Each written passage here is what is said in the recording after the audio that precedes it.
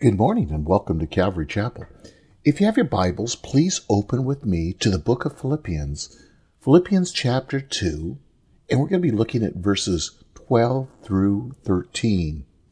That's Philippians 2, verses 12 through 13. I've titled this message, God at Work in You. Let's open in prayer. Father, thank you for your wonderful love, your demonstration of your love, the love of a Savior for us. While we were yet sinners, Lord Jesus, you died for us upon the cross. Forgive us for ever doubting your love. It is today, Lord, we want to know that love more than we've ever known before. We ask that you would speak, that you would empower us, you would encourage us, you would just provoke us on down that road to life, that the world sees us as your living stones, a testimony that you are a loving God. So, Lord, we look to you. Speak, for your servants are listening. And all God's people said, Amen. Today's an interesting study. It's only 2 verses. Again, it's verses 12 and 13 in Philippians. It's a doctrinal study. When we talk about doctrine, and oftentimes people begin to check out or they get nervous and they think they got to be this great theologian or they got to read all these books of theology. But that's not so. Every person that reads the Bible who wants to know God and what he's done for us is a theologian in one sense. There are words that we use that define what God has done and help us to see his relationship. For example, one of those words that we've used in the past is a word we call regeneration, which has to do with our nature. When we're regenerated, we're born again and we're given this new nature. We are placed into a body we're going to see in a second.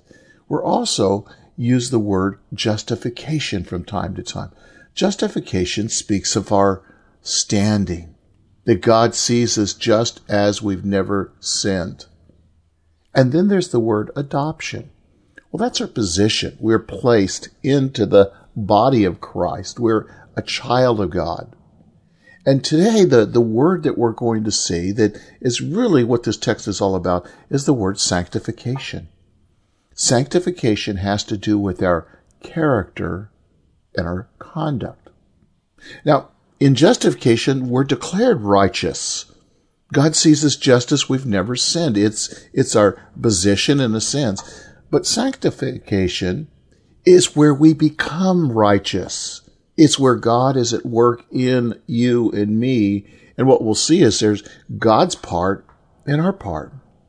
Justification is what God does for us, while sanctification is what God does in us.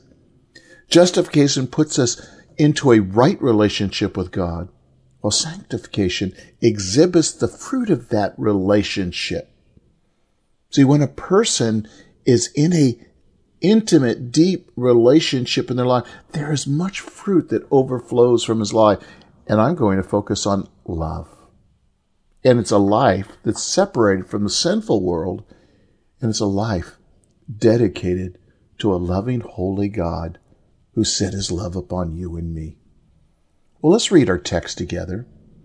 It's there in Philippians chapter 2, verse 12. We begin, "So then, my beloved, just as you've always obeyed, not as in my presence only, but now much more in my absence, work out your salvation in fear and trembling, for it is God who is at work in you, both to will and to work for his good pleasure." Well, what does this mean, to work out your own salvation? The word work out means to work on, to bring to completion or finish or perfection. It always means to complete the effort, the work that was begun, to accomplish it perfectly, to bring it into completion. Now, the idea here is we're going to see that there is our part, as I mentioned, and there's God's part. We are co-working with God for God's purpose and God's will. He doesn't leave us alone, but He's active in our life, even today, even this morning. Well, let's look at the believer's role in sanctification. Notice in the verse 12, those first two words, so then. We see the believer's focus. Notice the words again, so then, which takes us back again to the same chapter, but verses 5 and 8. To Christ, who was that perfect example of humility and submission and obedience. It was in His incarnation, when God became flesh, that Jesus did not cling to His equality with God, that is the Father, but instead emptied Himself of all of His divine rights and privileges. He took the form of a bondservant, we saw. He was obedient to the Heavenly Father, even to the point of dying upon the cross as a sacrifice for the sins of the world. It's also true that this self-emptying of the Son of God placed Him in a role as a servant to the will of the Father and to the power of the Holy Spirit. In essence of the living Christian, this is what it's all about. It's a life being obedient to the Father, being obedient to the Son. In fact, there's a key thought here I want to pull out. It's actually in Hebrews 12:2. And here's the key for you and me. It says, fixing our eyes upon Jesus. Notice the author, the perfecter of our faith, who for the joy set before Him endured the cross, despising the shame, and has sat down at the right hand of the throne of God.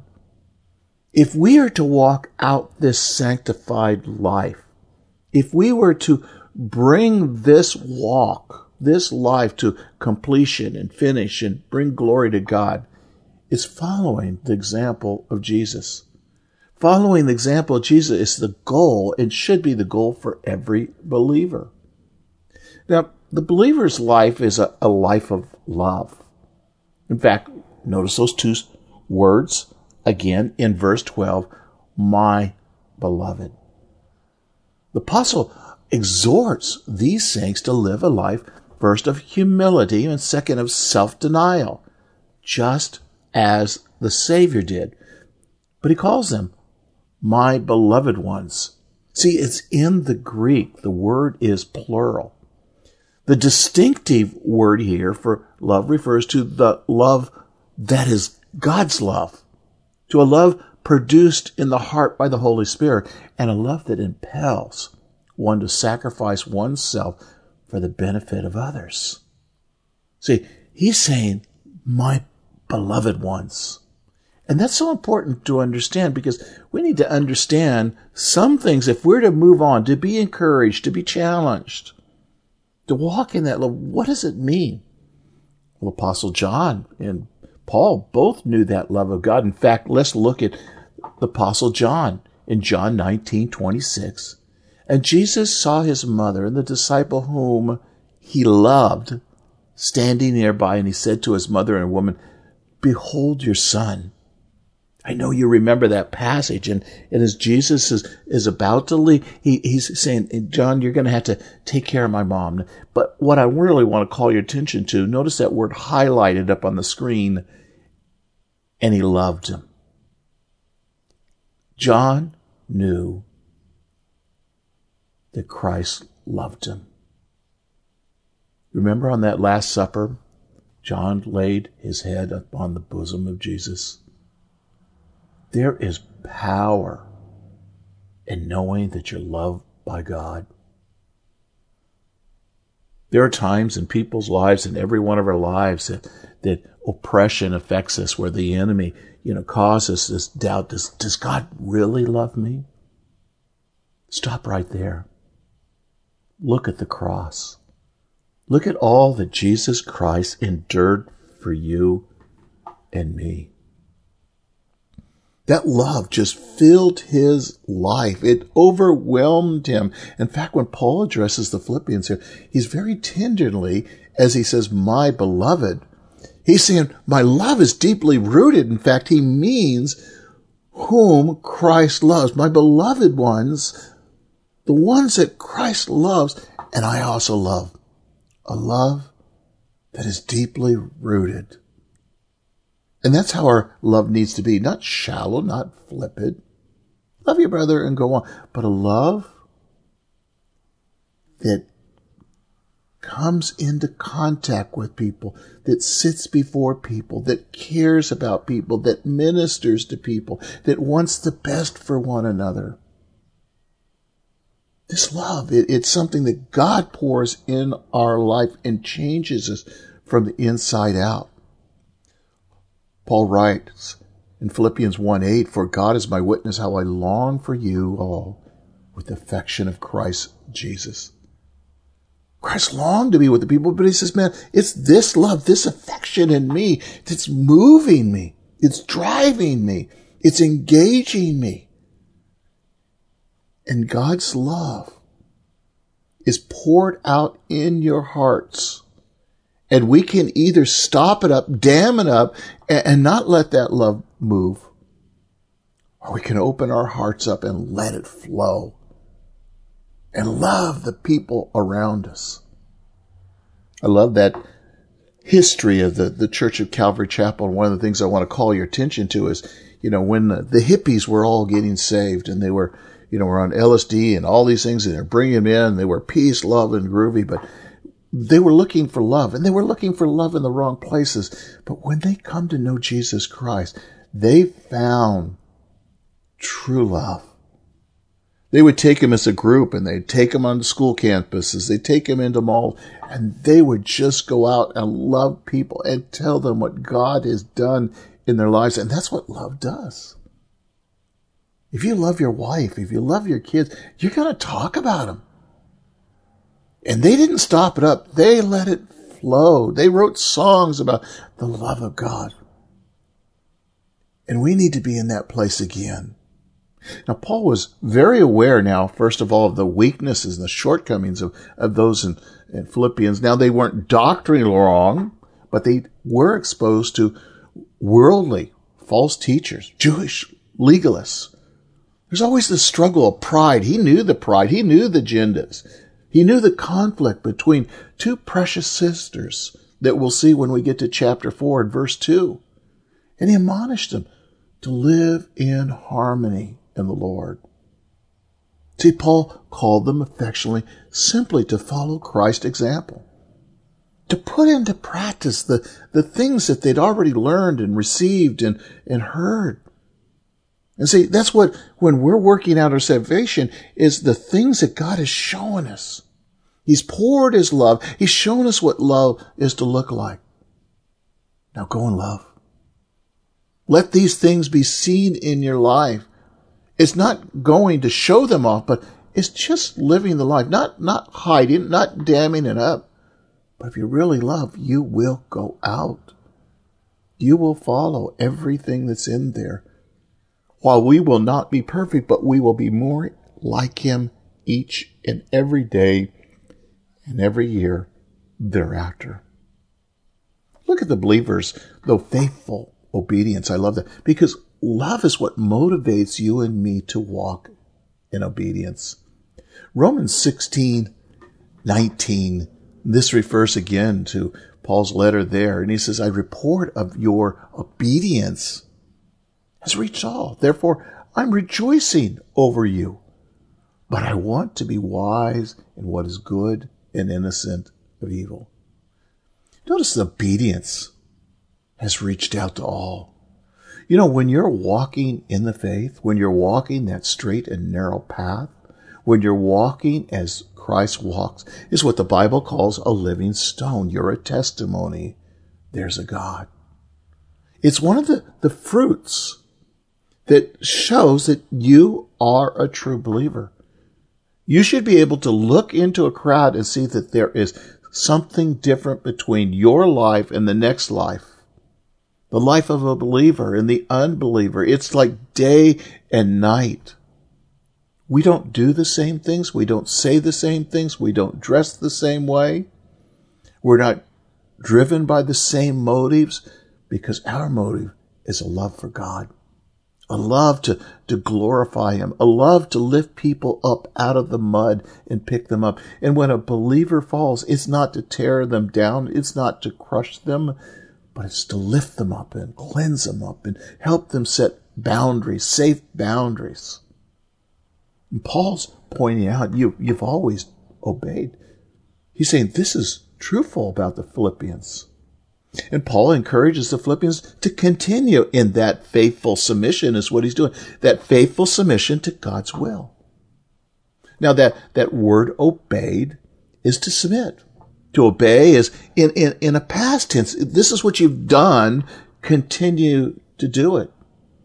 And the compound verb is basic meaning is placing oneself under what has been heard. And therefore, submitting and obeying what was instructed.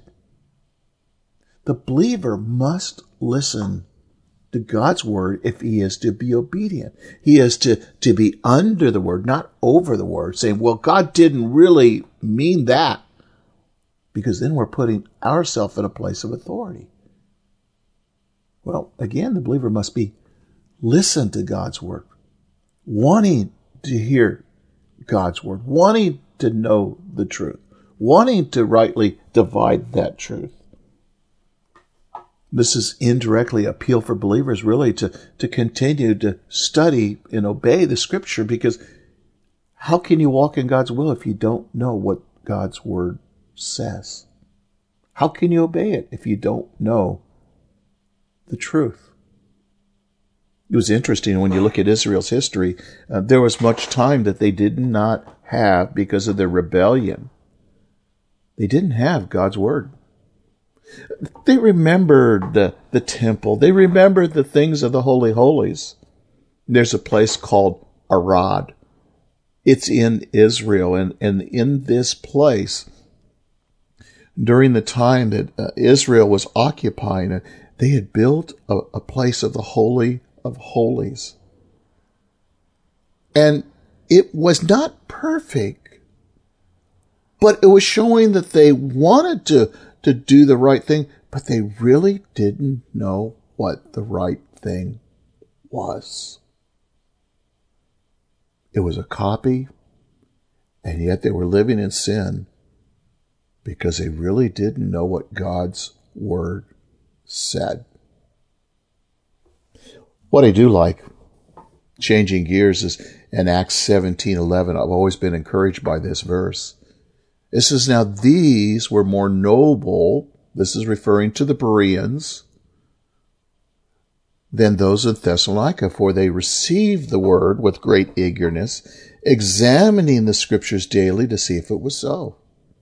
See, they were noble because they received the word. They didn't reject the word. They didn't doubt the word.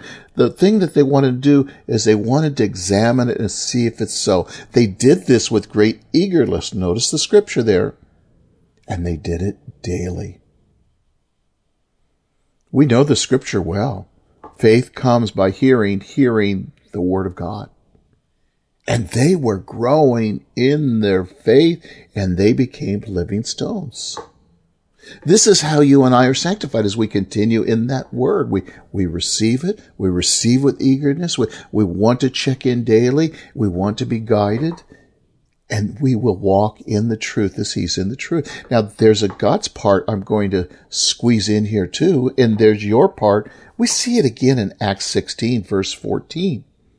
If you remember when Paul had come to Philippi, there was a woman named Lydia from the city of Thyatira. She was a seller of purple fabrics. She was a worshiper of God. And notice those words there again on the screen. And was listening. She was listening. And I want to add these words to it. If you go and study the word out, you'll understand where I'm coming from. She was listening with intent to know God, to know the truth that would set her free. And it goes on, and the Lord opened her heart to respond to the things spoken by Paul. See, it's when you're listening with intent to obey, to walk out this truth, to know whether it's true or false. That is when the Lord opens up the heart of a person. And when he opens up the heart, then we can respond. There's God's part and there's man's part. God will give us everything that we need to know, but we have to choose to want to hear and want to obey. And when we come in that way, seeking him and seeking him with all of our heart, then God opens our heart that we can know him. Now, in this studying of the word, it doesn't mean, as you see on the screen in 2 Timothy 2, verses 14, 15, that we're to wrangle about words. That's useless, it says. It leads to ruin of the hearers. But look at verse 15 there. It says, but be diligent to present yourself approved to God as a workman who does not need to be ashamed, accurately handling the word of truth. Now, oftentimes people say, well, this is Timothy. He's going to be a pastor. No. While that is true, this is for every believer. One day you and I will stand before God. We will be accountable what we have done with the Word of God, our knowledge of Jesus Christ. This is why we want to be diligent to present ourselves to God, that we are a workman who need not be ashamed, accurately handling that word of truth. That idea of accurately handling the word of truth, it comes from like cutting, like a seamstress cutting a straight line. When we come to the Word of God, we need to cut a straight line. We need to know this is what God says, and this is not what he's saying. We need to know that truth that sets us free. You've probably heard people on TV, maybe even friends, just flippantly talk about all kinds of things in the Word, and God said, and that's not what the Bible is saying. I recently read a book, and this book, and I'm starting to read it, and I'm getting very frustrated. That's not what the Bible's saying. That's not what the Bible's saying, I'm thinking in my heart. If they'd only stop, if they'd read that passage 20 verses before or 20 verses after, try and find the context of that passage, they would have a different view of what that text says. See, what people do, instead of cutting accurately the word, dividing it accurately, is they flippantly come and just take it out of context. We need to know what the context is. What is the author really telling us? And sometimes it's 20 verses before, 20 verses after. Sometimes in the case of John 14, it's actually 3 chapters. We need to be diligent. We need to examine it and see if it's so, like the Bereans. And then, like we see in Matthew, we have a responsibility. Matthew 28, go therefore. We're to go. And notice the next word darkened there. It's make disciples. Now, what kind of disciple can we make if we do not know the Word of God? You and I, if we are a disciple of Christ, we will hang on His words and know His words, be obedient to Him. And then the type of disciple that we'll make is one who follows Christ. They'll want to be baptized. They'll want to identify with the Father, the Son, and the Holy Spirit. And they will want to observe the commands because that's what we're doing, teaching them to observe all that Jesus commanded. Well, God's command to Peter, James, and John, the Mount of Transfiguration, it's outstanding. Well, these words that came were the words from the Father. And the Father said this is my beloved Son in whom I'm well pleased. Listen to him. If there's anything I say today, that's probably the most important thing. Listen to him. Listen to him with intent to hear him speak and to obey. And the Father will open up your heart to understanding that you've never known before. Well, the next thing I want to call your attention to is really the believer's personal responsibilities. Notice with me again in verse 12 in our passage, not as my presence only, but now much more in my absence. Why, they had been faithful again in doing what they had been taught. But it needs to continue. They need to live this life out in a daily fashion. See, believers are to work out their salvation. It's understanding their personal responsibilities. Because believers are sinful.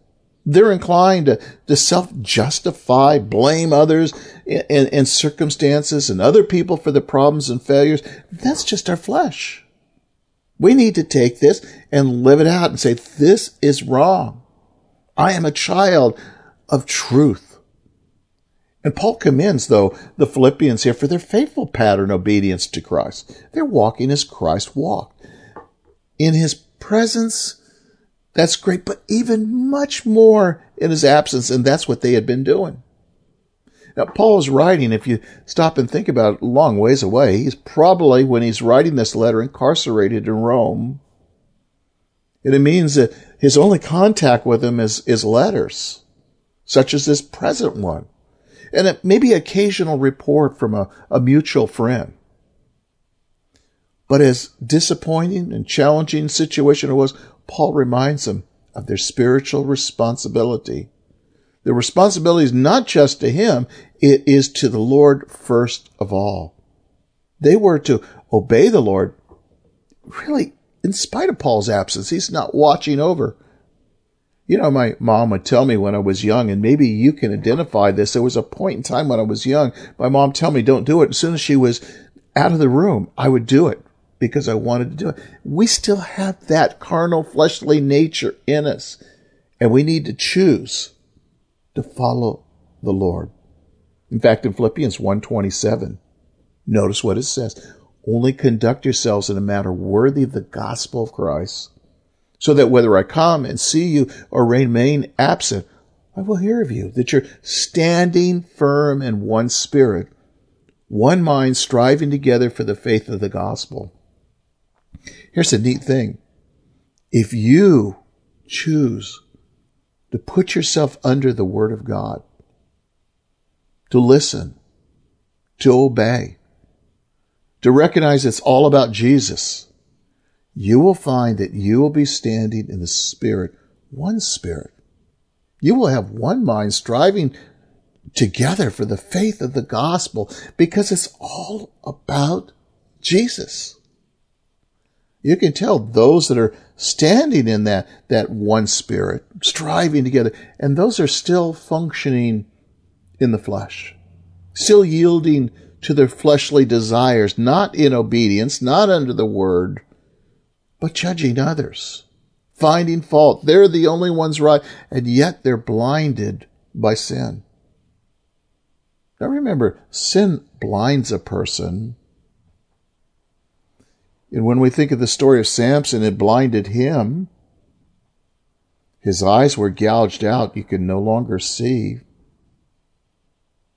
He became a grinder. And that's what sin does. We lose our eyesight. We go blind. In a spiritual sense, our eyes are taken away and our life is grinding away. See, this is why we want to be under the Word. We want all that God has for us. And we want others around us to have all that God would have for them. Now, believers must never be primarily dependent upon a pastor, a teacher, a Christian fellowship for their spiritual strength and growth. The supreme example is Jesus Christ. The true power comes from His Holy Spirit. It's being in the Word and knowing that the table is spread. Whatever you need is in Him. Now, it's true. God gives teachers. God gives many different ministries. But Jesus is the head of all those. He is the one that we need to draw from. He is the one that we need to follow. Believers, if we are to walk out this life of sanctification, to work it out, as the Scripture's saying, well, look with me in verse 12. We're to work out our salvation in fear and trembling. Fear and trembling. Fact is, life is not a bed of roses. It's not a bowl of cherries. Life is hard sometimes. It's full of trials and pain, hurt, tragedy and disease, accidents, loss, full of temptation, sin, evil, corruption, and death. And the wages of sin is death, but the gift of God is eternal life. Every single human being experiences these things somehow until it comes to face with death. Now, it's not to say that life sometimes is not beautiful, it's not wonderful, but the reality is life is a journey of trials, all the way to the point of death. God, though, has promised to say that he would use these for good in our life, and that's why the scripture is so important. Because we can go through this life in confidence that he who begins his work in us will finish it. We can't deny that life is the way it is sometimes and camouflage and hide ourselves to escape all the things that are happening. No. Life is tough. And at the very end, there is going to be a judgment upon this world. And every person will stand before that judge one day, either at the bema seat or the white throne judgment. That's why Proverbs says, Proverbs chapter 9, verse 10, the fear of the Lord is the beginning of wisdom, and the knowledge of the Holy One is understanding. You know, there's this fear, first of all, I want to call your attention to as a believer when he recognizes his sinfulness, his need of God. He cannot save himself in every culture around the world. There's this idea that I must be judged for my sins. There must be a sacrifice for my sins. And it's this fear, this terror. When I recognize that he is this holy, righteous God and he will judge sin. Notice with me Isaiah 66:2. For my hand made all these things, thus all these things came into being, declares the Lord. But to this one I will look, to him who is humble and contrite and who trembles at my word. When a person recognizes they cannot save themselves, they have this fear that can lead them into the presence of the Lord and give them this humble, broken, contrite heart and say, God, save me. When they hear him speak, they want to understand and they want to know and they want to follow. They no longer have this trust and confidence themselves. See, this godly fear, it involves self-distrust, having a sensitive conscience, being guard against temptation. It produces a godly sorrow. See, before a person becomes a believer and they see God and this judgment that's going to come, it should move them to bring them to Christ, to humble themselves. And as soon as they become a believer, as soon as they become born again and regenerated, then God says, fear not. The fear becomes a reverential fear. In fact, there's a fear, a godly sorrow, a sorrow over our sins. Notice again, 2 Corinthians 7:10, for the sorrow that is according to the will of God produces repentance without regret. Notice it leads to salvation. But the sorrow of the world produces death. See, this fear and trembling will cause believers to pray earnestly for God's help in avoiding sin. God, save me. Save me from myself. Save me from my bent towards sin. Just like the prayer in Matthew 6:13, do not lead us into temptation, but deliver us and rescue us from evil. The believer knows he cannot do it on his own. He needs God. And that's so key, so important. It's this kind of fear that leads us to work out our salvation. Now that phrase, work out, it's an imperative. It's ongoing. In fact, it literally means to keep working down, or that constant process of self-initiated activity. It's something that's ongoing in our life until the day the Lord brings us to be with Him. We're continually applying and reevaluating, and Lord, how can I walk closer with You? When a believer is thoroughly working at his spiritual development, he is working out what God is working in him. That's really the key. Another motive for the believers is working out their salvation is understanding really the consequences of sin. As I mentioned earlier, the wages of sin is death, but the gift of God is eternal life. The object of this work is working out our own salvation. Now, a person cannot work for salvation, but he can work out his spiritual salvation in his life. He's already justified, but he still has this sinful nature he needs to learn to control, and he can only control it in the Spirit. Now, Ephesians 2:10, I love the verse because it says, for we are His workmanship, created in Christ Jesus for good works, which God prepared beforehand so that we'd walk in them. So when we become a believer, we're His workmanship. He begins working in us, working thoughts in us, but we still have that part. We come along. Notice with me in 2 Timothy, chapter 1, verse 9. Notice He saved us. He called us with a holy calling, according to our works, but not according to our works, but according to His own purpose and grace, which is granted us in Christ Jesus for all eternity. And as His workmanship, Paul's talking about in Philippians 1:6, I'm confident in this very thing, that He who began that good work in you will perfect it until the day of Christ Jesus. Let me ask you a question. Are you God's workmanship? Have you been born again? If you are His workmanship and born again, then He will finish the work in you. And our part is just to simply submit to Him. The apostle exhorted the Corinthians in a strenuous effort in living that Christian life. And I believe it's true for us today. He's speaking to Paul, and he exhorted Timothy, and he says in 1 Timothy 6, verse 11, 12, but flee from these things, you man of God.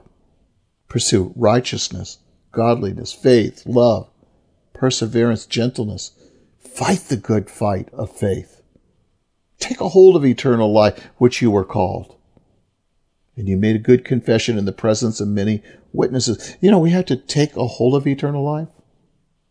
While we are saved and going to go to heaven, we're not always walking as saved people. That's why we put these things off, put on godliness. This is working out salvation. The Christian life, it's much more than just a passive yielding or surrender, a letting go and letting God. It is to work out our salvation in daily living. The world needs to see that Christ is in us. He's living in us and through us. While at the same time, it's realizing that all the power for that obedience comes from the Spirit of God. In fact, when we talk about salvation has three tenses. It's past, it's present, and future. The past tense, as we talked about earlier, is the justification, when a believer is placed in their faith into Christ Jesus, the Savior and Lord, when they're redeemed. God sees them just as He never sinned. They're kept until that day. The present tense, though, is sanctification, what we're looking at. That's the time between the believer's justification and his death, or the rapture. It's where we're working out our salvation in fear and trembling, for it's God who's at work in us. There's also the idea of a future tense, of glorification, when salvation is completed. That's when it's worked out. God's worked in us and we've submitted to Him, and it's there that we receive those glorified bodies. So believers, therefore, they're being saved and will be saved, and they are saved. And it's the three tenses of salvation. Well, again, in verse 13, we have the divine enablement. The saints are to carry their salvation, which God has given them, which thus belongs to them, and that's the ultimate goal, remembering and depending upon the fact that God is the one who's working in them both to will and to do His good pleasure. Look with me at Hebrews 7, verse 25. I love this verse. It says, therefore, He is able also to save forever those who draw near through Him, since He always lives to make intercession for him. We'll see God's role in sanctification is saving us. He's able. He has the power. He has the knowledge. And we simply say, Lord, save me. Quit fighting with Him and let Him save us. He has the power. Who is at work? Notice in verse 13, the work means to energize. God arouses and stirs and energizes the heart of a believer to do His will. That's the most wonderful truth. These are the stirrings of God in us. And God's working with us and energizing us, giving us both the will and the power to do as He pleases. God uses the energy, the stirring to direct and guide us, to point, to see that God is forever working with us, is never leaving us alone. He's working and stirring us to complete that salvation. See, God is completing. God is guarding. Well, I got a question. What do we do when we don't feel like obeying? Have you ever felt that way? Yes, every one of us at some point. I just don't want to do it. Maybe cross your arms and say, no, Lord. God has not left us alone in our struggles to do His will. He wants to come alongside us, to be within us, to help us. And He gives us that desire and the power to please Him. The secret to a changed life is really just submitting to God's control, letting Him work.